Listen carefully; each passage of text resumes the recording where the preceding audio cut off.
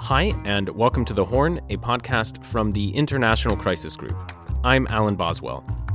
Today, I have my colleague Liesl Lo-Waldron on the show. Liesl is Crisis Group's senior advisor to the African Union. As geopolitical divisions mount, the AU is receiving more global attention than ever before, and we have Liesl on the podcast today to speak about the recent AU summit, the annual get-together of African heads of state, how the organization is performing, and how it can rise to meet the moment. Liesl, thanks for coming on. Thank you. Thanks for having me. So you are a very long-time African Union watcher, and this was perhaps one of the more anticipated, if not most anticipated, African Union summits that we've had in a while. Why? Yes, it came after a year of intense diplomatic activity on the continent. You know, we've had so many meetings and webinars and discussions about Africa's position in this new global environment with the war in Ukraine, the Russian invasion. Outsiders, especially Europeans, Americans, have been watching Africa's positions, especially in the UN General Assembly and those votes. And so it was anticipated that this would be one of the topics at the summit this year. But actually, it wasn't so high on the agenda, but it was definitely, I'd say, the elephant in the room, and the consequences of this Russian invasion was definitely on the agenda. And was that evident at the summit itself in terms of the level of diplomatic attention it received from people outside the continent? Yes, it did. I mean, there were many outside actors. There are actually often ministers, high-level delegates coming to the summit, lobbying, getting their position across. This year it was the same. But I think the African Union chairperson, the African Union Commission chairperson, in their statements tried to, or at least succeeded in, as I said, placing the focus on the consequences in terms of the economic impact of the war in Ukraine. Also, when it comes to, let's say, funding the African Union and African peace support operations, there is a level of anxiety that there would be less money and funding for certain projects than before February 2022. So it is a game changer, but it was almost, as I say, the elephant in the room, and other things were discussed. There weren't really any robust statements or confrontation about who's for and who is against the Russian invasion. I mean, there wasn't that moment where the African countries were placed in a corner, as they were at the UN General Assembly. And it's probably a good thing. I mean, this is the African Union Summit, and there are peace and security issues. There are conflicts. As I said, there's funding of peace operations. One thing that really came forward very strongly was the UN Security Council, Africa's position in the UN Security Council, or the fact that it only has 3 non-permanent members. That was really something that I think got new impetus this year with the background of everything that's been going on.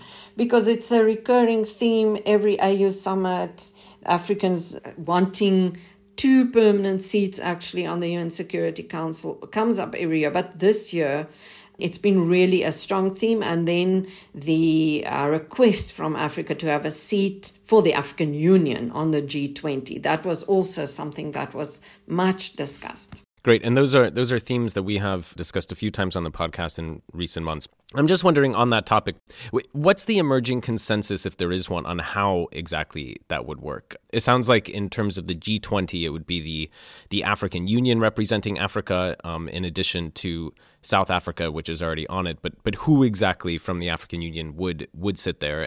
And then when it comes to the Security Council and the quest for a permanent seat, how would Africa decide who would sit in that seat as well? Yes, so with the G20, according to the draft decisions of the summit, the African Union Commission chairperson, Moussa Faki Mahamat, currently, and then the chair of the year, which is the president Assoumani from the Comores, will represent the continent if it gets another seat or a seat on the G20. As you said, South Africa is already a member. And to be fair, at the previous G20 meetings, the African Union Commission chairperson and several heads of state have been invited guests in the past. So it's not as if Africa was never present at these meetings. But with, I think, the quest for greater representativity for Africa, the kind of shift in the multilateral space where new spaces are opening up, this has now become a new, I would say, opportunity for Africa to have a permanent seat on the G20. And the UN Security Council, the official position of the African Union is the so-called Ezulweni Consensus, which means that Africa is asking for 2 permanent seats on the UN Security Council. Now, a lot of commentators have said, rather go for 1 seat because there are so many other contenders, as we know, other countries around the world who would want to have a permanent seat if that kind of reform kicks in. And it's not clear-cut, as you know very well. But there has not been, from what I can see, any formal agenda item or discussions within the African Union of, let's say we get the 2 seats, who are going to represent Africa? And the whole issue of representativity, and should we give big powers an opportunity to have a greater say in what happens even at the level of the African Union, is something that is ongoing. I mean, would you have to then say, right, who are the biggest economies? South Africa, Nigeria, Egypt. Actually, currently, the countries that fund the African Union at a higher level than the others are those 3, and then Morocco, Algeria also. So the big economies do somehow weigh heavier on the continent. But who would represent Africa is a very interesting issue, and there are divergent views. I once heard an African Union official saying, but it should actually be Tanzania and Zambia specifically, because it helped in the liberation struggle of so many countries in Southern Africa, So it could be other criteria, but what is very important, Alan, just to finish, is that Africa would like to have the prerogative to decide who would represent the continent if it would get such a seat. Fascinating. Maybe part of the issue is they haven't been forced to decide because, of course, the barriers to the UN Security Council reform remain quite high. But it is very interesting that the issue appears to be gaining some steam, or at least some new impetus at this latest summit. Another issue that came up, as you mentioned, is the cost of debt for African countries. Understandably, African leaders, are quite angry that it costs their nations much more to access lending than especially richer countries. There's also a lot of talk of the need to reform the Bretton Woods institutions. Did we get a sense of where African leaders will be pushing on these matters in the coming year specifically? Yes. So the issue of Africa's debt, what some call extortionate rates that are being asked for African countries for lending, and the rating agencies, those issues that came up very strongly throughout 2022 when President Macky Sall of Senegal was chairing the AU. So we had a number of extraordinary summits also held in Dakar where this was discussed. And I do think there's a lot of reflection that's been going on. The reform of the Bretton Woods institutions has come up again for a couple of years, and I think since the 1990s, when scrapping the debt was such a major rallying cry. We've seen the IMF and the World Bank retreat a bit from the continent, but that has now come back on the agenda because of the higher debt of African countries. So that was a theme at the summit. We have yet to see exactly what kind of reform the African countries are proposing. We know that the BRICS grouping, Brazil, Russia, India, China, South Africa, are launching a new BRICS Development Bank, for example, almost as an alternative for the Global South to be able to have other avenues for lending money. I think generally there was a sense that the global financial system is unfair to Africa and there should be new ways. And I said one thing that President Macky Sall raised repeatedly was Africa should get its own rating agency because the rating agencies are unfair to Africa. But that's not yet something I think that's on the cards for the short term in any case. So moving on a bit, I think, to some of the more internal to the continent issues, there's been a lot of focus on whether or not the AU will basically continue to be able to hold the line against many of these coups that we've seen, especially in West Africa. A fair amount of worry that the AU allowed an exception in the case of Chad, and if that would have consequence on what has been one of the successful firm principles of the African Union since its founding to reject these coups. Did anything important come out of the summit on this, and did we get a sense of which way the AU is going? Yes, I think there was a more conciliatory tone, I think, towards countries that are now suspended.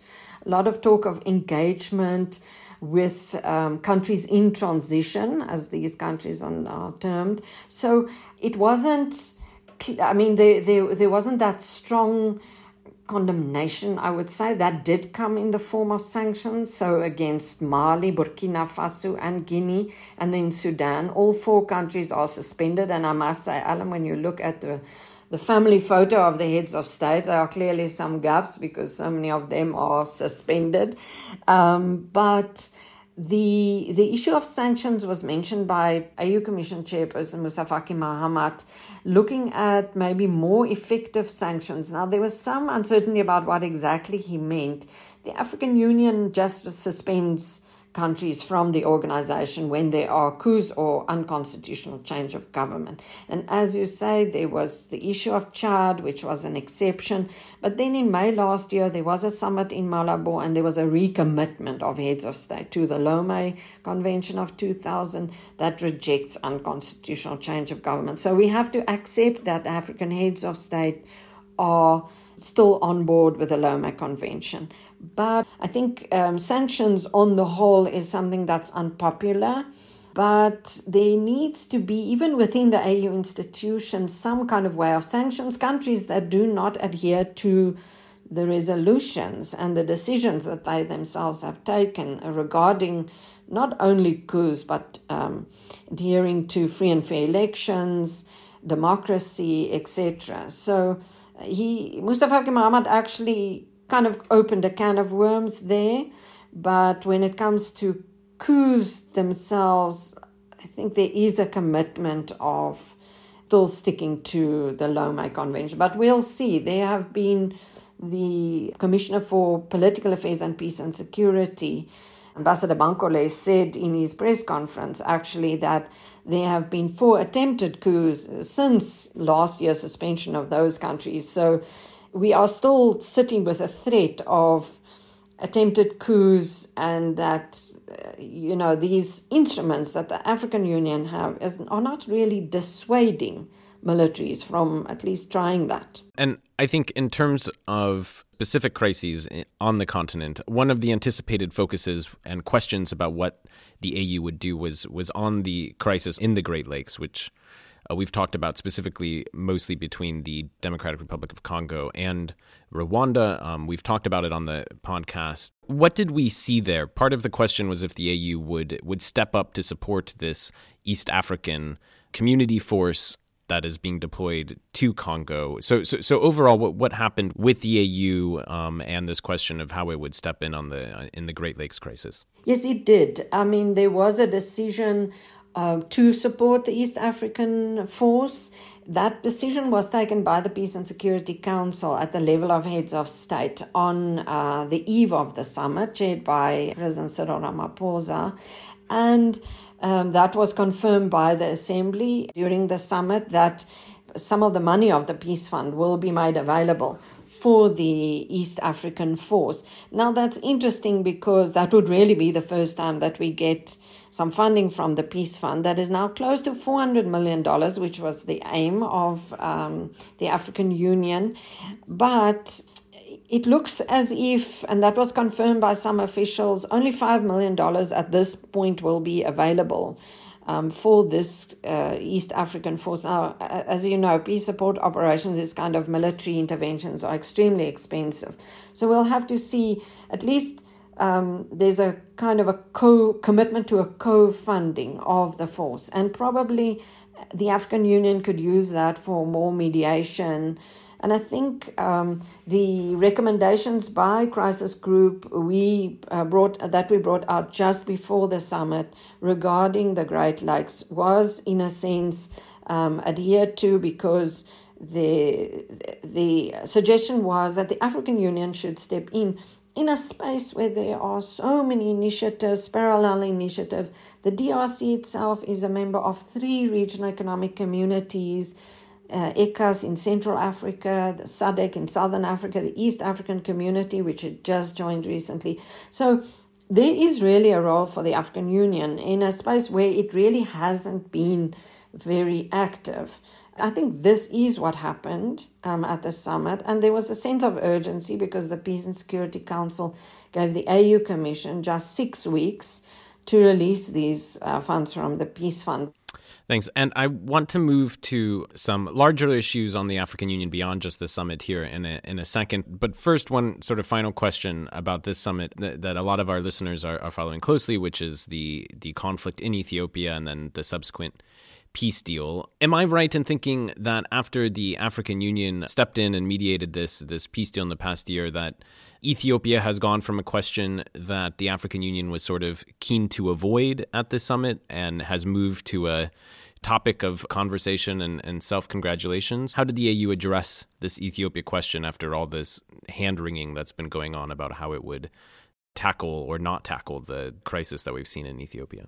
Yes, absolutely. You're right. There was a lot of congratulation actually to Prime Minister Abiy Ahmed, who was in the room when the main event of the African Union opening session took place, congratulating him for making peace.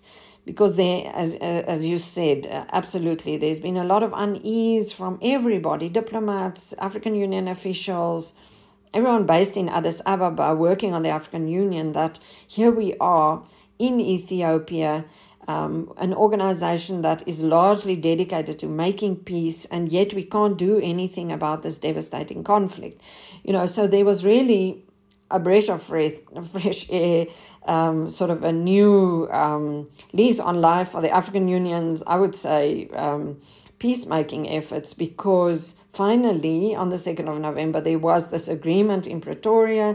It's ongoing. There are ongoing initiatives and visits to Tigray to make sure that the peace deal is implemented. And that's another thing that we noted as Crisis Group, that the African Union really has a reputation of getting involved in conflict, being successful, like in the Central African Republic and places, and then sort of dropping the ball, sometimes because of individuals that are no longer there or have rotated from their positions, sometimes a lack of capacity and so on. So it's really, really important, and there was a lot of backslapping and self-congratulation on the role of the African Union in Ethiopia, and it's merited. So I want to take a step back and talk not just about the summit, but perhaps use this as a time to gauge the state of the African Union overall. It's been 60 years after the founding of the OAU, the Organization of African Unity, and 21 years since the founding of the African Union specifically.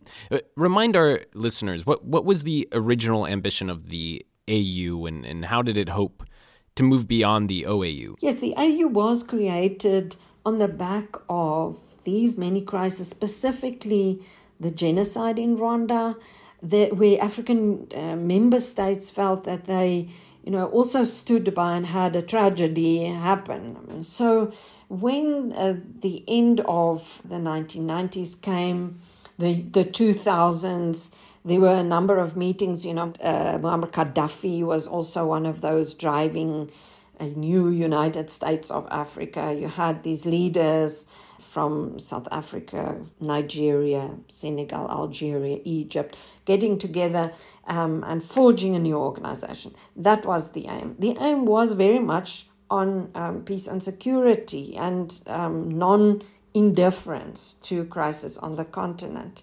And here we are now, 20 years later. I do think there have been significant progress, also to get a more efficient organization, with younger people, more merit-based appointments on. That's definitely still work in progress. What do you think have been the main sort of structural impediments to the African Union sort of fully fulfilling its ambitions? And I should just say, it's not like the African Union is the only multilateral institution that struggles to fulfill its mandates. The United Nations comes to mind as a glaring example of this being very difficult, not just here. So what has proven to be the major challenges? I think the major political obstacle, the issue of sovereignty of member states. The African Union is not a supranational body. It's an intergovernmental organization. So no member state of the African Union has ceded any sovereignty to the African Union. So it can't impose its decisions. A couple of years back, 2015, around there, the African Union Peace and Security Council wanted to intervene in the crisis in Burundi, and then in the end it didn't. Burundi hit back very strongly and is supported by other heads of state. You are dealing also with 54 countries, 55 member states of the African Union. Each one has its quotas in terms of, membership or having employees in the organization. You know how difficult it is when the 6 commissioners have to be elected, and that's going to be in the 2 years' time again, because you have every region has to be represented. You have to get the gender balance right, which is absolutely laudable, of course, and important. So you have to get all the representativity right in a continent with so many member states.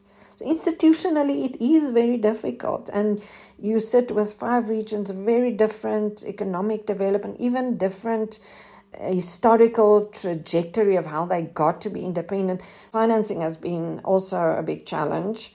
It is being funded by largely European countries, the European Union, many of its operations. So the African Union feels that it's not really in control of in which direction it's going. But then you must fund the organization if you want to be independent in terms of the programs specifically. I think this is exactly where I wanted to talk about funding, because I think it's impossible to talk about the AU and its trajectory and where it goes from here without talking about who funds it. So you mentioned there that that the EU funds a lot of it. Its budget is $650 some million. Just for our listeners, how is the AU funded, and where does that come from? Yes, that is really still a very tricky issue, and a bit of progress was made after 2015 when there was major decision about self-funding. Its operational costs and its programs are funded around 50-60%. So the operational 60% still is from international partners. So mostly, as I said, European countries, other funding, and then peacekeeping is almost separate. 100% of peace support operations at the moment are being run with outside funding. So the 2023 budget, 66.6% of the total budget is still funded by international partners. And that is, that's unfortunate. We are basically still at square one when it comes to self-funding the African Union. There have been suggestions on the table about every country or region levying 0.2% of imports from outside the continent to fund the African Union. There are mechanisms that ECOWAS, for example, uses for funding the ECOWAS Commission. That also look that those are also levies, but from my understanding, that isn't that's not a foolproof system that works 100%. And as I said, the Peace Fund is now almost getting there. $400 million was the aim, and they've almost now achieved that. And Lisa, what is the Peace Fund? Yes, so the Peace Fund is a separate fund that was actually created way back when the African Union was started, but it was only relying on sort of voluntary contributions. And then in 2016, there was a rethink about the funding. So this is a fund 100% funded by African Union member states. And it was almost part of a deal to the international community to say, right, it is very expensive. We can't fund it ourselves, but we are showing that it's in our interest to have peace on the African continent. And so if you come with UN-assessed contributions, so all member states of the international community contributing to peace in Africa, then we will pay a portion of it. And that is now what is happening. You mentioned earlier that the Peace Fund has, they say, up to $400 million in it, and yet the AU's only pledged $5 million to this East African force. So why the discrepancy? Why does it seem like such a large pot of money, and then the amount they're pledging is still quite small? Yes, this $5 million is part of what they call the Crisis Reserve Facility. So it's a first step. So $5 million will go to the East African force, and then another $5 million from the draft decisions, in any case from the summit, is that will go to the African Union Transitional Mission in Somalia that has got a funding gap there. It isn't a lot of money, but I think there is a sense that there should first be a mechanism to replenish the $400 million, which can run out very quickly. So this is really just a first, it's almost like a pilot project. So it's a cautious first step, and hopefully going forward, there would be more funding for, I think there was never an idea that this fund would actually be able to fund troops and military deployments, but mostly sort of mediation, the offices of the envoys of the African Union in conflict situations, that kind of thing, that could then be funded by the Peace Fund. It sounds like maybe a cautious and small step, but still a very major one. Was there fear that the crisis in Europe could be a threat to the AU's main source of funding? So across the board, the crisis in Europe is a threat to member states, to the African Union itself, and certainly the European Union funding, the African Peace Facility of the European Union, was actually scrapped before the war in Ukraine started. There had been a lot of discussion, and European officials feel there was sufficient consultation around this shift in the mechanisms of funding, and that it won't have such a big impact on the African Union. But there is a lot of anxiety, and I think justified going forward, that the African Union has had sufficient time to get its house in order. It must at least partially be able to fund its operations and its peace support operations. So we are running out of time, so I wanted to give you a chance to talk about Crisis Group's own set of priorities, which we publish each year, 8 priorities for the African Union. We won't talk about all 8 here, but our first priority was very much about bolstering and reforming the African Union institutions, some of which you've talked about, especially regarding the finances, but I just wanted to give you a chance to sort of outline our main thoughts about what the AU should focus on internally in the year ahead. So maybe just very shortly, the 8 countries and crises that we mentioned were Sudan, Ethiopia, the Great Lakes, Central African Republic, Chad, Libya, and then the Great Ethiopian Renaissance Dam, where we think the AU can play a role. And then the first priority, or one of the 8, is the African Union's institutional problem. So because there is really a big expectation in this era of global shifts that the African Union must play a bigger role and must lead the continent and speak on behalf of the continent, as we said in the beginning of the discussion, and all these multilateral fora. So it must get its funding in order. It must conclude these reforms. There have been employee or personnel, HR problems, if I can put it that way, with the merger of the Political Affairs and Peace and Security Department, for example. We can't lose any of the institutional gains that were made in the last 20 years, just for the sake of reforming, basically. And then something we did touch on was the commitment to the AU's own decisions around suspending countries governments that came to power through unconstitutional change of government, and generally just making sure that there is implementation of some of the key documents of the African Union, so that it is really fit for purpose in this new global environment.